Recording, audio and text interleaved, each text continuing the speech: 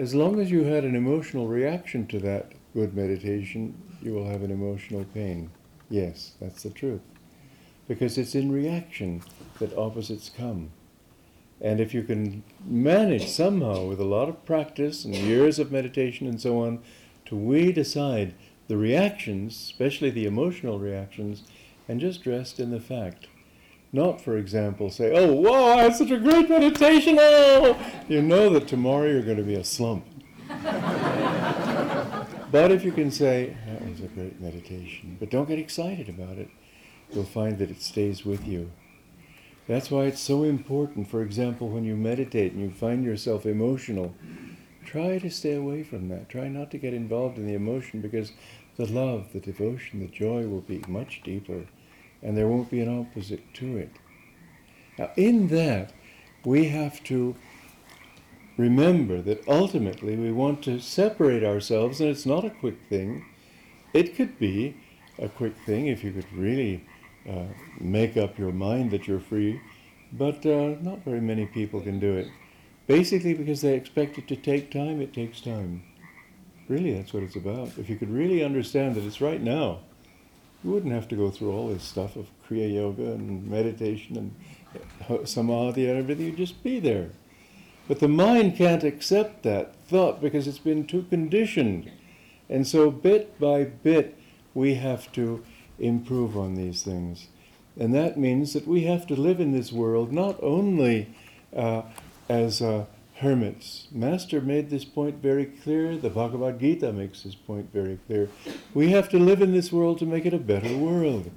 We have to feel that this world is, as we make it better, we become better. But it's if we become too attached to these things, then it doesn't become better because the ego gets involved. Nonetheless, for example, my garden at Crystal Hermitage, this was when my parents died, they left me a certain amount of money, and I thought, well, I know that Dad's soul would be miserable if I gave it to Ananda. I know. I know that I would be miserable if I kept it for myself. So let me do something for Ananda that would seem like it was for me too. So I used that money to create Crystal Hermitage. And as you know, you've been there, it's beautiful. But there was also a woman who came here some years ago. And she'd had some sort of a gadget with which she measured vibrations, and she'd been to all these sacred sites and temples in Europe and so on. And the highest vibration she'd found, if I recall correctly, was 28,000. And she couldn't believe it when she came to Crystal Hermitage. She said, but it's 32,000, this is incredible. Well, I don't know the genuineness of her experience, but anyway, it was a good thing. I couldn't And the truth is that when you create beauty, and I'd love for you women in the community to think of this, because the women have a better eye for this kind of thing than men do. And if you could really put your minds to making Ananda beautiful, that's not delusion, except in this way. Sure, it's delusion, but you have to go in the right direction. And when everything that you do takes you more toward beauty, toward harmony, toward peace, it's still a part of delusion, but it's taking you out of it and taking you closer to God. And so much that we do in life cannot be anything but relative. So let it be relatively good rather than relatively bad. This is right. And so, for example, Crystal Hermitage, the vibrations are great. You know why?